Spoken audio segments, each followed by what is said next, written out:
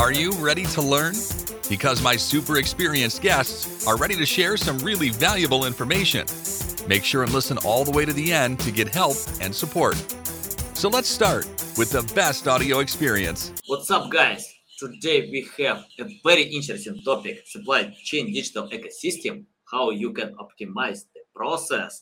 I know it's important for my clients, for many big companies, because we need to optimize the system. And today, almost all companies were digital. So I'm so excited to discuss this topic with Robert Olzak. How are you? I'm good. How are you? Thanks for reaching out and inviting me to join the podcast and talk to your audience.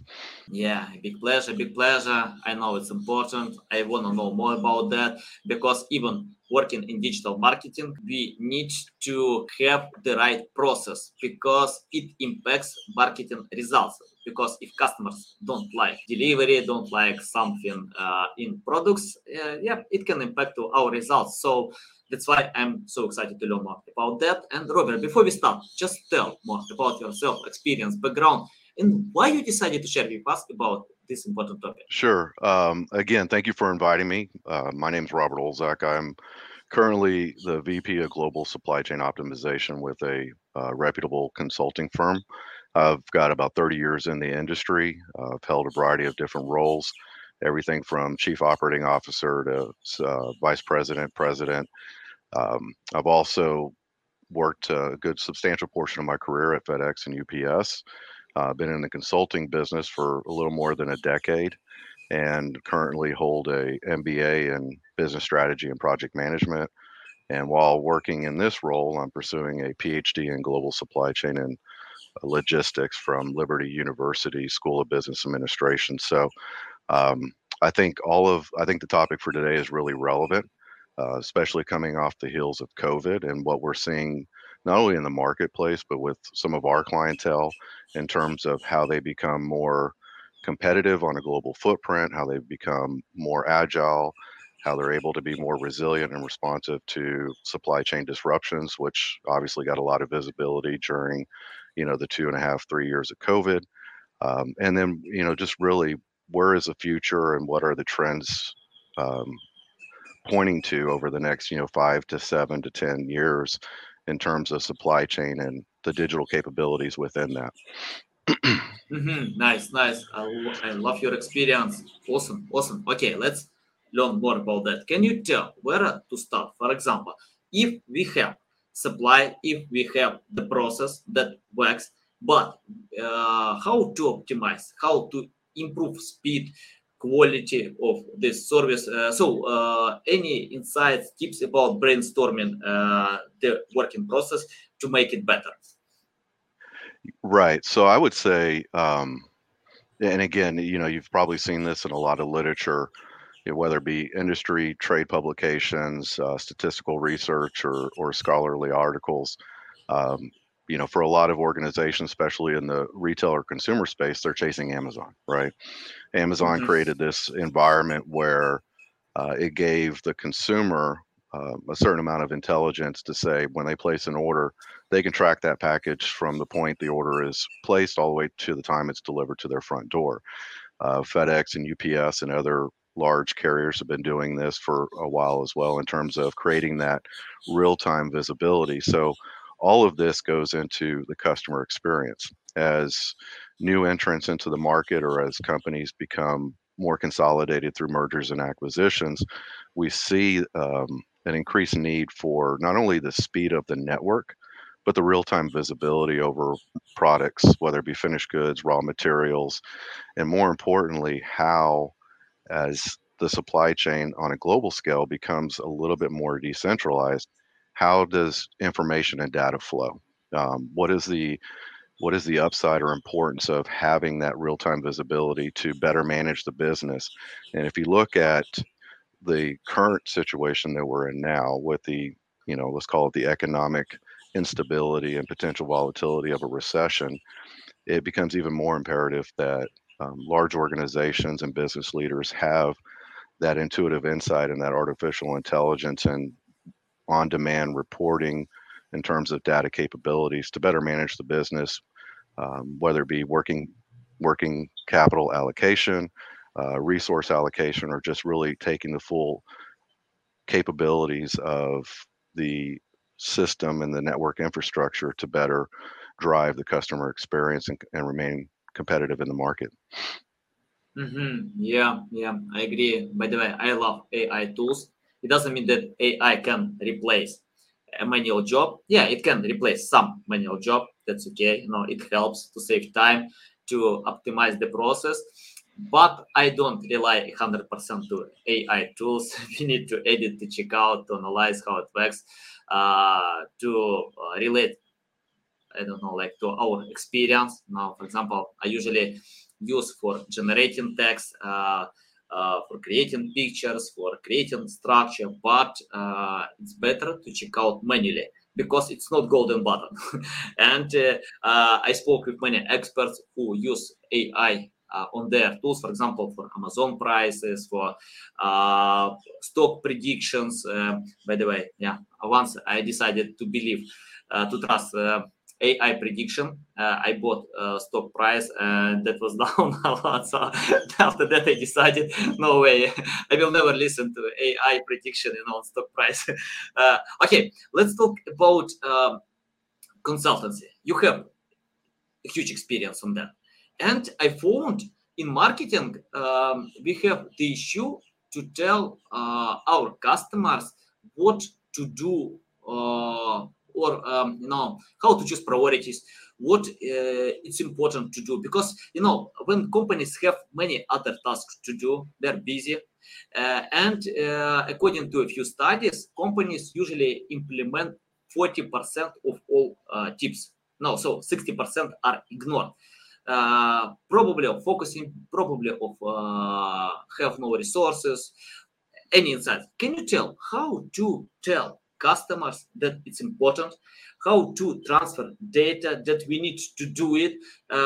Because if you create a list, of course you got payment for your consultancy, but you want to cooperate with a customer longer. So your customer needs to get results from your service to cooperate and retain longer. Any insights how to explain that it's important, please do it, spend time with that, invest some resources. So any insights how to teach in the right way? Yeah, no, I mean that's a great question, and as it applies to the topic for this episode, in digital ecosystem maturity, I want to take a step back. I'm going to answer that question in a couple different ways if you'll bear with me, but I want to take a step back and really, for your audience, kind of shore up what that terminology means. I mean, supply chain is known for its love of acronyms, especially within the tech space. I mean, you have ERPs and WMSs and TMSs and MESs and all of these different acronyms, which are just short vernacular for the different systems and technology enabling tools. Over the last decade, obviously we've seen a rapid improvement in predictive analytics, artificial intelligence, more cloud-based technology solutions, which makes it a little bit more economical and affordable for clients, especially in your tier 2 and tier 3 space where they don't have a ton of capital to invest in helping to automate or drive the master data management of their business. And then you have your Fortune 50 and Fortune 100 companies that have these legacy systems that they're trying to enhance or upgrade or reconfigure to be more relevant to the current environment. So when you talk about digital system or digital ecosystem maturity, it really involves a couple of things. Number one is it's the way that a organization interacts with its suppliers, with its customers, with its vendors, with all of the intricacies in terms of the complexities of its supply chain network. That's important because in more traditional times, going back when I started my career in supply chain, it was more of a hub and spoke model, and it was more autonomous in the sense that I think organizations and companies were dealing with a smaller supplier base, right? So if I want to leverage my annual spend, and I do so by really just farming out 80% of my business to two primary suppliers, it makes it a little bit easier to manage. Fast forward to today, you have some companies that are, interacting or engaging with 300 suppliers. So how do you coalesce and bring all that together in a way that is meaningful and useful?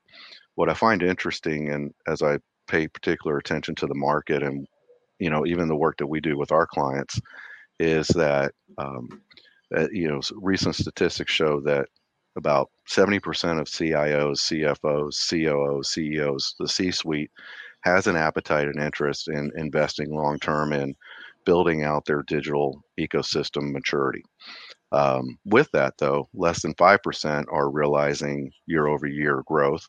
Less than 8% on average see any type of real return on investment within the first 18 months of some of these initiatives going live.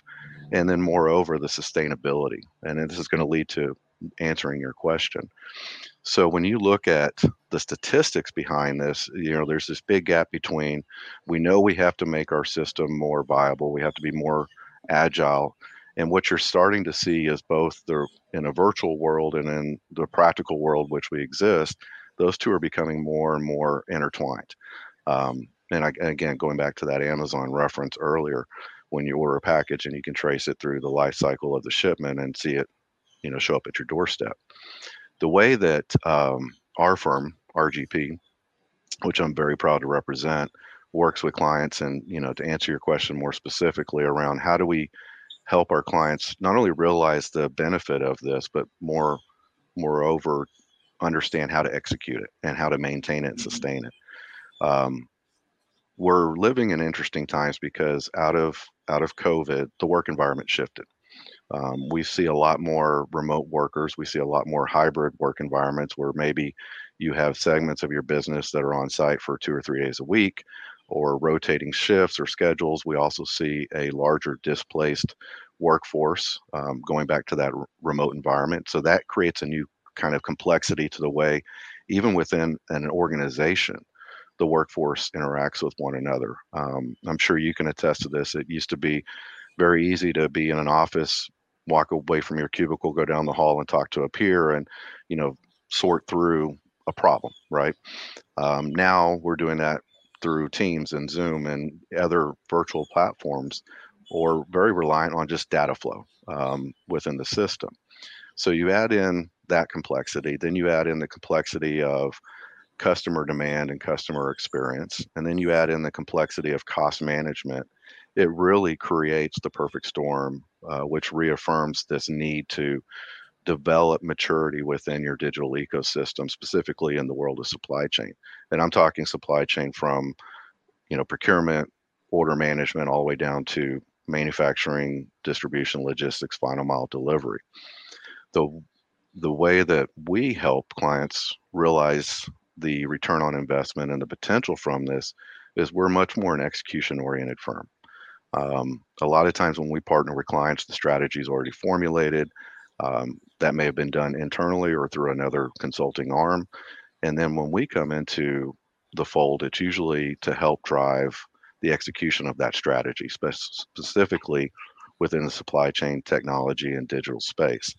And what we've seen is that a lot of organizations lack the either internal intelligence, resource capabilities, or just that diversity of experience. So unfortunately, I think another interesting dynamic in this conversation is we're starting to see older generations reach retirement. It's not like growing up. I mean, I was exposed to, my grandfather worked for the same company, actually owned his own company, worked for the same company for, more than 40 years. We don't see that anymore. So as turnover and attrition becomes much higher, as the new generation tends to be more receptive to job hopping, you lose some of that tribal knowledge, you lose some of that intelligence that the organization has from a cultural standpoint. This creates a unique opportunity for third-party consultancies to come in and take, industry agnostic subject matter experts, and in particular within our firm that, have, just like myself, 25, 30 years experience, and accelerate the implementation of these initiatives. When you're able to execute, improve the sustainability of that initiative, both from a strategy perspective and just in terms of the way it relates to people, process, and systems within the workspace, you start to harness a greater buy-in. And when you have that buy-in and that top-down leadership support, then it takes it becomes it takes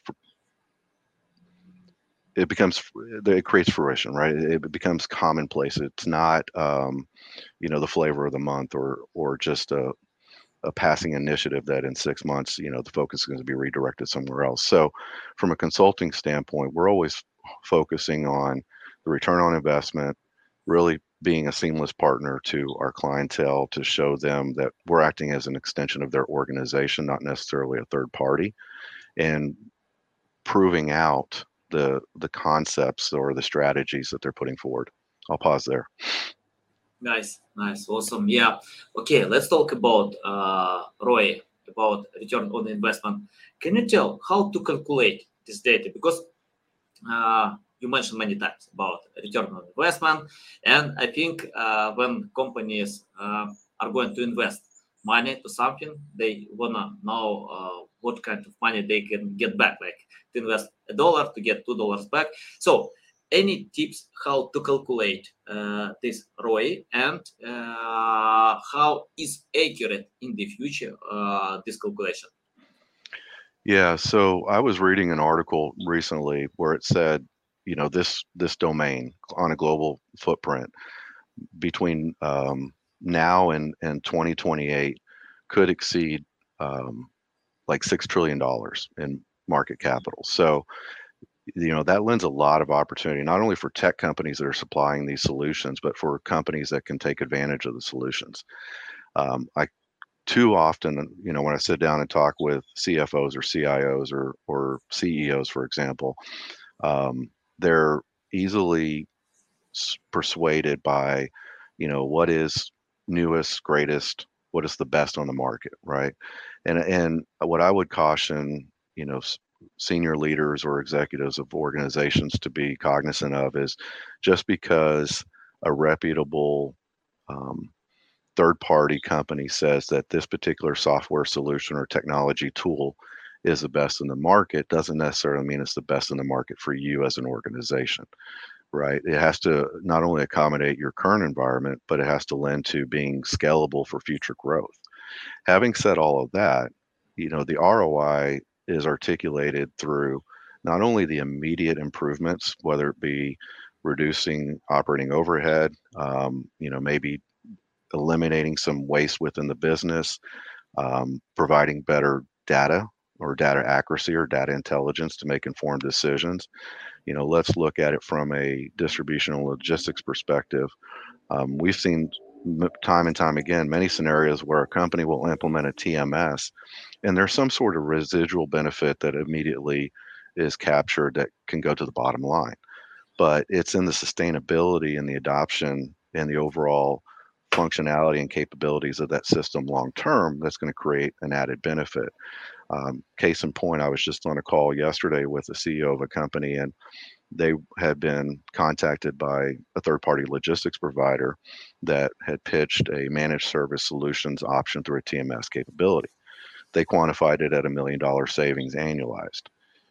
That is not, although that is a potential savings, that's not a realized savings, because a lot of times the reason companies don't find or capture the full ROI on these types of investments is because they lack the infrastructure resources, knowledge, skills, expertise to stand up these new systems. And I'll be first to tell you, I'm sure as many of my colleagues would, a technology or a system implementation in and of itself without the foundational principles associated with operational efficiencies, process standardization, process engineering, having all of those things embedded, you're never going to really fully capture that ROI. So from an RGP perspective, and what we do with clients is really it's the execution, the implementation, the post hypercare support that we provide to our clients based on the various different technology solutions that exist that helps them realize that ROI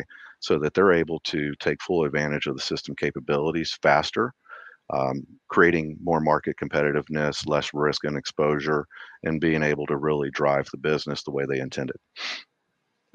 You know, I tried to count how many times you mentioned the word execution and implementation many times, and I lost my counting. So let's talk about this terminology now. Yeah, I know, for example, when we have a plan, what we can do.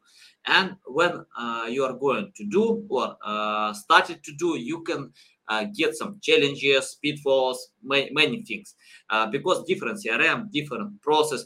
So, can you tell how you decide these challenges that you might see because of changing the process of others? The process works, but you need to optimize to get much better process, better results. Any insights about the right implementation? Yeah, that's a great question, and I don't think there's a magic bullet answer to that. And I'm not trying to skirt the issue, but I would say our success as a consulting and strategic partner for many of the initiatives that we supported is really predicated on how we're better able to engage and embrace and become part of the organization, the organizational culture. And with that, I mean, that's a holistic extension of their business. So a lot of times when we talk about execution, and especially within supply chain, I'm working with my colleagues and other leaders across our solution set in change management, in technology and digital and data, even in risk and compliance or some other, or even finance, for example, because a lot of these technologies don't only span the end-to-end supply chain, but they impact other aspects of the enterprise. The larger and the more complex the organization, clearly, the more challenging it is from a change management standpoint. But from a leadership perspective, I believe the success of execution, the stand up of these types of efforts and initiatives, first off, I would say that CEOs or the C suite has to be realistic in its expectations. Um, to implement, for example, an ERP system and say, okay, within the first 3 months, we want to realize the full capabilities and we want to be at stabilization is a little bit naive. I mean, I can tell you from our experience that the runway on that is a lot longer in terms of getting stabilized, especially in a global environment. So I think realistic expectations is a big part of that, and not applying undue pressure in areas to drive operational efficiency or immediate cost savings, to allow, just like a lot of other aspects of the business, to allow it to evolve and mature over time, affording your workforce to help drive both the efficiencies and the other aspects of a technology implementation, for example.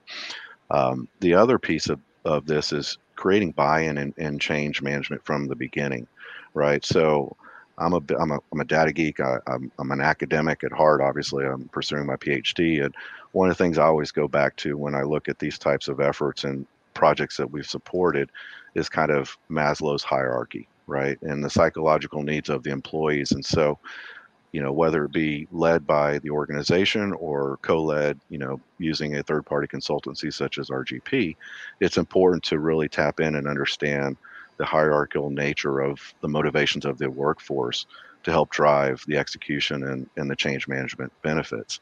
The other piece is really having a sound governance oversight board to these larger initiatives, especially when they're involving, multiple aspects of the business, and then project management. I think, and a lot of times this is another way that, from as a consulting firm, that we help our clients, is because they don't have a formalized EPMO or PMO office in an organization.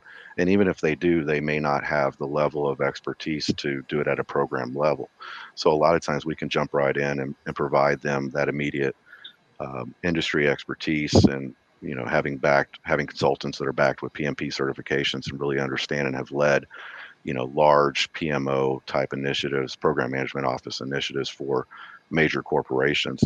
And so those three elements, I think, really help to navigate some of the pitfalls that companies experience as they go through the change management process or adoption of a new technology. and we're able to help augment their teams and really drive attainment of those goals through applications of those various concepts. Yeah, awesome. Okay, let's talk about the quote that I can see on your company profile, RGP to the power of human. Can you explain what does it mean? Because it's like broad term, but I can feel that it's deep meaning here. Any insights about this quote? Yeah, I'll be quite honest with you. I've worked for a lot of corporations, both as a permanent employee and from a consulting perspective. And one of the things that I've enjoyed about RGP, and one of the things that I think keeps me at RGP, for example, is just the wealth of knowledge and talent that we have across our global footprint. I mean, we operate in 48 countries. From a supply chain perspective, I think last time I counted, we have 560 plus global supply chain consultants, all of whom typically have more than 15 years industry experience. Many of them are retired C-suite executives from other corporations who do consulting kind of just to keep them active and keep their minds fresh. So both from a client standpoint and from a consulting standpoint, what I really love about my particular role is that I get to engage with people that a lot of times are a lot smarter than me, right? Or have different perspectives and views on, how to solve problems or how to manage supply chains or how to implement technologies or some of the things we've talked about in the course of this conversation. And that really speaks to harnessing the power of human, right? There's a intangible quality that you really can't put a price tag on when it comes to human intelligence, creativity, innovation. And within the RGP philosophy and how we manage our business, how we work with clients, and how we engage with our consultant base, it's really that principle of we bring something that most clients don't have in-house. And that is the experience, the human intelligence that it's been called human capital as an asset, but it's that human quality, that each of us possess because we've all lived through either individual experiences or, have various degrees or different academic pursuits, but it's bringing all that together to create a value-added service and solution to our clients that I think our clients really appreciate, right? Is seeing things from multiple perspectives to help them formulate and determine what is the best path forward for us as a business and for our customers. Nice. You remind me of Jeff Bezos. Once he told, if many companies are obsessed because of competition, but they need to be obsessed because of customers, and you share a lot about customers. So I agree. I like it. But anyway, can you tell how to compete with big companies like Amazon, many others? So what kind of unique selling proposition you have? Why customers choose your services? And what kind of benefits customers can get that your competitors can't do? Yeah. So again, from a consulting perspective, we have the privilege of working with Fortune 50, Fortune 100 companies. I mean, we work with a lot of private equity firms. We've worked with pre-revenue startup companies. So, I mean, we have a very diverse portfolio of clientele. And I had kind of touched on this in a previous question, but, I think our point of differentiation is in both the intelligence and the capabilities and expertise of our consultant base, our leadership in terms of our own industry experience, coming from a variety of different industry segments and, large reputable companies, and then the execution piece. I think that is the driver. I mean, it's, I had an old boss, an old mentor tell me one time, well, two things really. Number one is if you're the smartest person in the room, you're in the wrong room, right? So I've always stuck to that. Number two is even the best thought out strategies by some of the smartest people look good on paper, but they don't mean anything if you can't execute against them. And that's always stayed with me as well as I've moved through my career. So I think from an RGP perspective and what we provide our clients, it's really that. It's the execution. It's translating and converting the conceptual, innovative thought process that goes into strategy formation and all of the variable inputs that drive strategy development and design, and really just bridging the gap into execution. I mean, that's what makes us uniquely different, I think, from a lot of our competition, and we do it very well.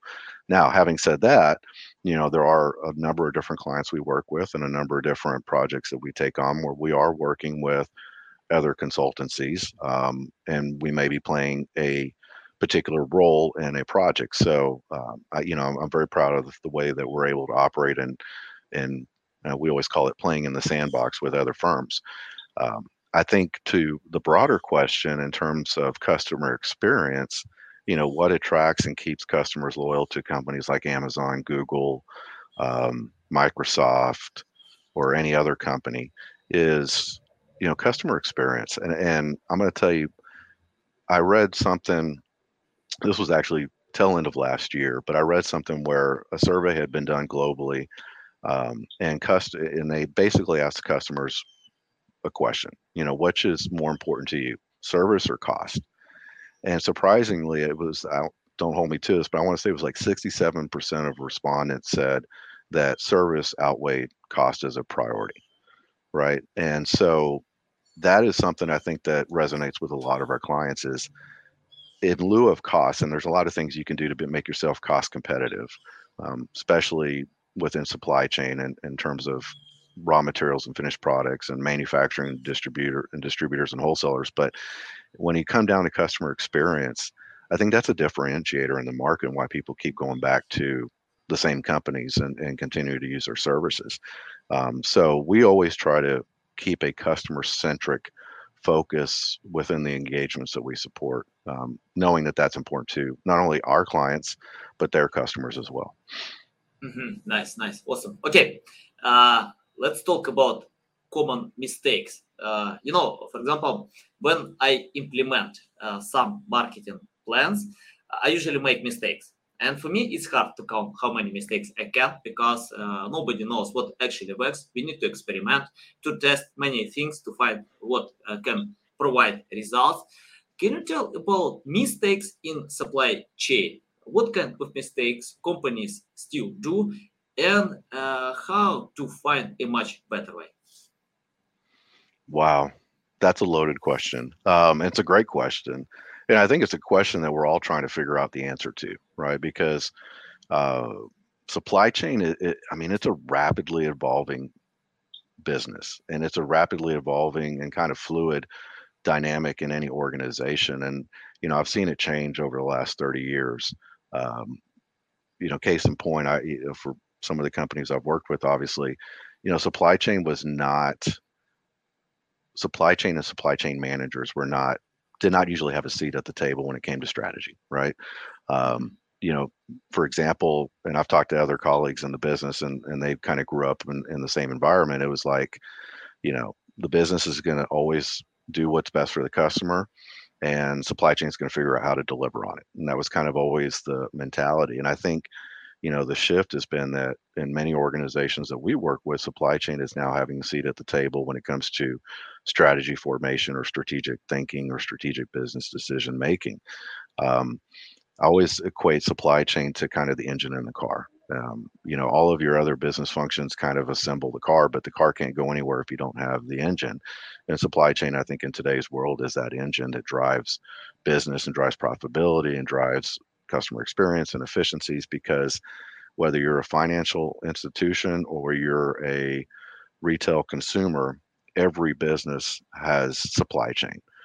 Whether it's the physical movement of a product from point A to point B or a electronic transaction. And at the end of that, there's a customer that it has an expectation that has to be delivered upon.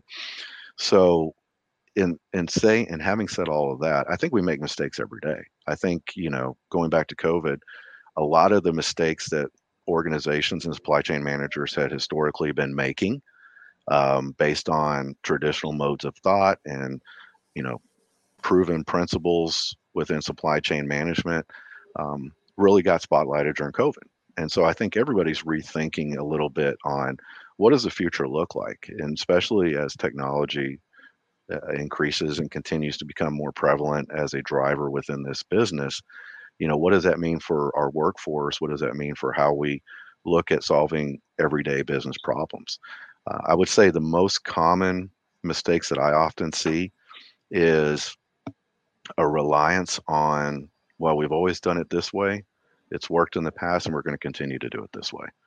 And that can be applied to a lot of different elements within the supply chain, obviously. But I think that fundamental kind of closed mindset is probably one of the things that holds leaders back from really tapping into how can we become more creative? How can we become more innovative? How can we take full advantage of all the things that we have at our fingertips today to become a more agile, more functional, more responsive, more efficient supply chain network, or just business in general, whichever industry you're in, or regardless of the size of the business. Yeah, awesome. Okay, Robert, let's leave your company. Let's talk more about your experience. Sure. The reason why I'm asking about that, I have many students in my network who wanna learn something new, who wanna jump and on different directions. And let's imagine you started from scratch without any experience, knowledge, skills. What will you do today to learn more about supply chain and to become PhD candidate in one sunny day? Yeah, no, that's a great question. I mean, I have adult children, some of which have graduated college, some that are still pursuing their degrees. And I think that my response to that question applies to whether you're an 18-year-old kid about to embark on your college journey or your career, or you're, a 40-something who's on the back end of your career. I've always clung to the idea that it's important to be a student of the profession. Again, when I started in this industry 30 years ago, it's what it was then to what it is today is drastically different.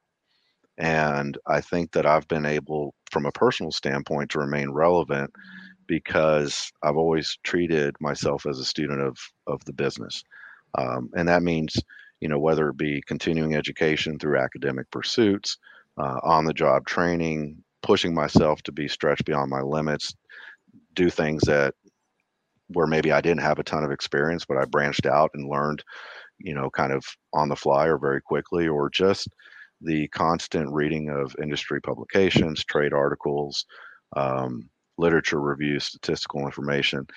I think knowledge is power, and understanding, what is going on within the industry, understanding, and it doesn't have to be supply chain, mind you, speaking to a broader context, if I want to be a lawyer, if I want to go into financial services, or I want to be a pharmacist, whatever your passion is, always be committed to continuous learning. I was having a conversation with a friend of mine a while back, and we got onto the conversation of experts, and I always frown from that term, but I see it a lot on LinkedIn, I see it a lot on social media, you see it in the news, and I always pause and frown a little bit because, if I can call myself an expert, I feel like that gives the impression there's nothing else to learn. And I think we all have something to learn. So to those that are starting out wanting to accelerate their contribution to a corporation, or, those who have entrepreneurial pursuits and want to go into business for themselves,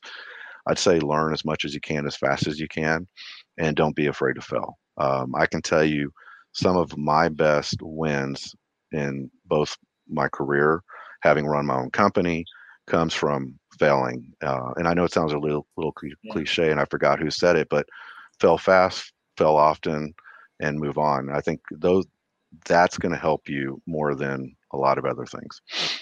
Yeah, I agree. I couldn't agree more, because failing only brings a new experience, nothing else. I remember when Shaquille O'Neal replied to this question, and someone asked him what he thinks about failing, and he told he doesn't feel failing is failing. He feels like it's education, and when he starts something new, he always fails. Always, you can't avoid failure. but you can learn from that and go ahead. So any education, any school, any course can't tell you what to do, but when you implement, when you start from generic methods, when you adapt to your challenges, then you can change and test many different things. So failing is part of the process, And Yeah, Robert, I have the final question about sure. the future. Let's predict the future in supply chain. Many things are coming, metaverse, I don't know, name them. So we'll see. I don't know how it looks. What do you think to do today to adapt to the future? So any insights about the future and how to adapt to the possible future? So as it pertains to supply chain, and again, this is my opinion. I think there's going to be greater need in the future for less operational savvy experienced individuals and more technology based professionals. And we start to see that even now, right? There's a higher demand for data scientists, data analytics professionals. There's a higher demand within supply chain and organizations for system engineers. So I think we're going to become much more technology centric and technology based in terms of supply chain. And I think that's going to require a whole new set of skills and competencies and a segment of the workforce that doesn't really exist to its fullest potential today. I would also say that just based on current trends, there's two other drivers that are relevant. Number one is we're becoming a lot more decentralized. Again, the large hub and spoke models, the more traditional concepts of supply chain management, whether domestically or globally, I'm starting to see those subside a little bit and become more decentralized, which means that you are having greater dependency and reliance on a multitude of different suppliers. And then as it applies to, really the overarching topic for this conversation is more orchestration in terms of digital supply chain maturity or ecosystem maturity. And that is the collaborative effort of merging technologies and data points and information centers, and whether you call them data lakes or twin towers or any of the terminology that exists out there. I think it's going to become more incumbent upon businesses and organizations to be more collaborative, which means giving up a little bit of control, maybe outsourcing more of their logistics and distribution network to third parties, and really companies becoming a little bit more core centric to what is their fundamental business, right? And not to belabor the question, but I'll just use this as an example. I can tell you, I've worked with some retailers even recently where they want to build a proprietary, technology or ERP system or something to that effect. And the problem with that is it's really changing who they are. It's changing their identity. They're going from being a consumer retailer to becoming a technology company. And although there may be some benefit to that, but I would personally question that philosophy. So I think, having said all of that, I think there's going to be a lot of interesting changes over the next several years and several decades. But at the end of the day, I would say, more reliance on technology-driven roles and responsibilities within supply chain and organizations, more decentralized kind of supply chain networks, and greater dependency on more broader collaborative third-party relationships to drive the business. Nice, valuable, so valuable, Robert. It's a big pleasure to get on my show to learn from you. Tell our audience the best way how to keep learning from you, how to follow you, and how to reach out to you.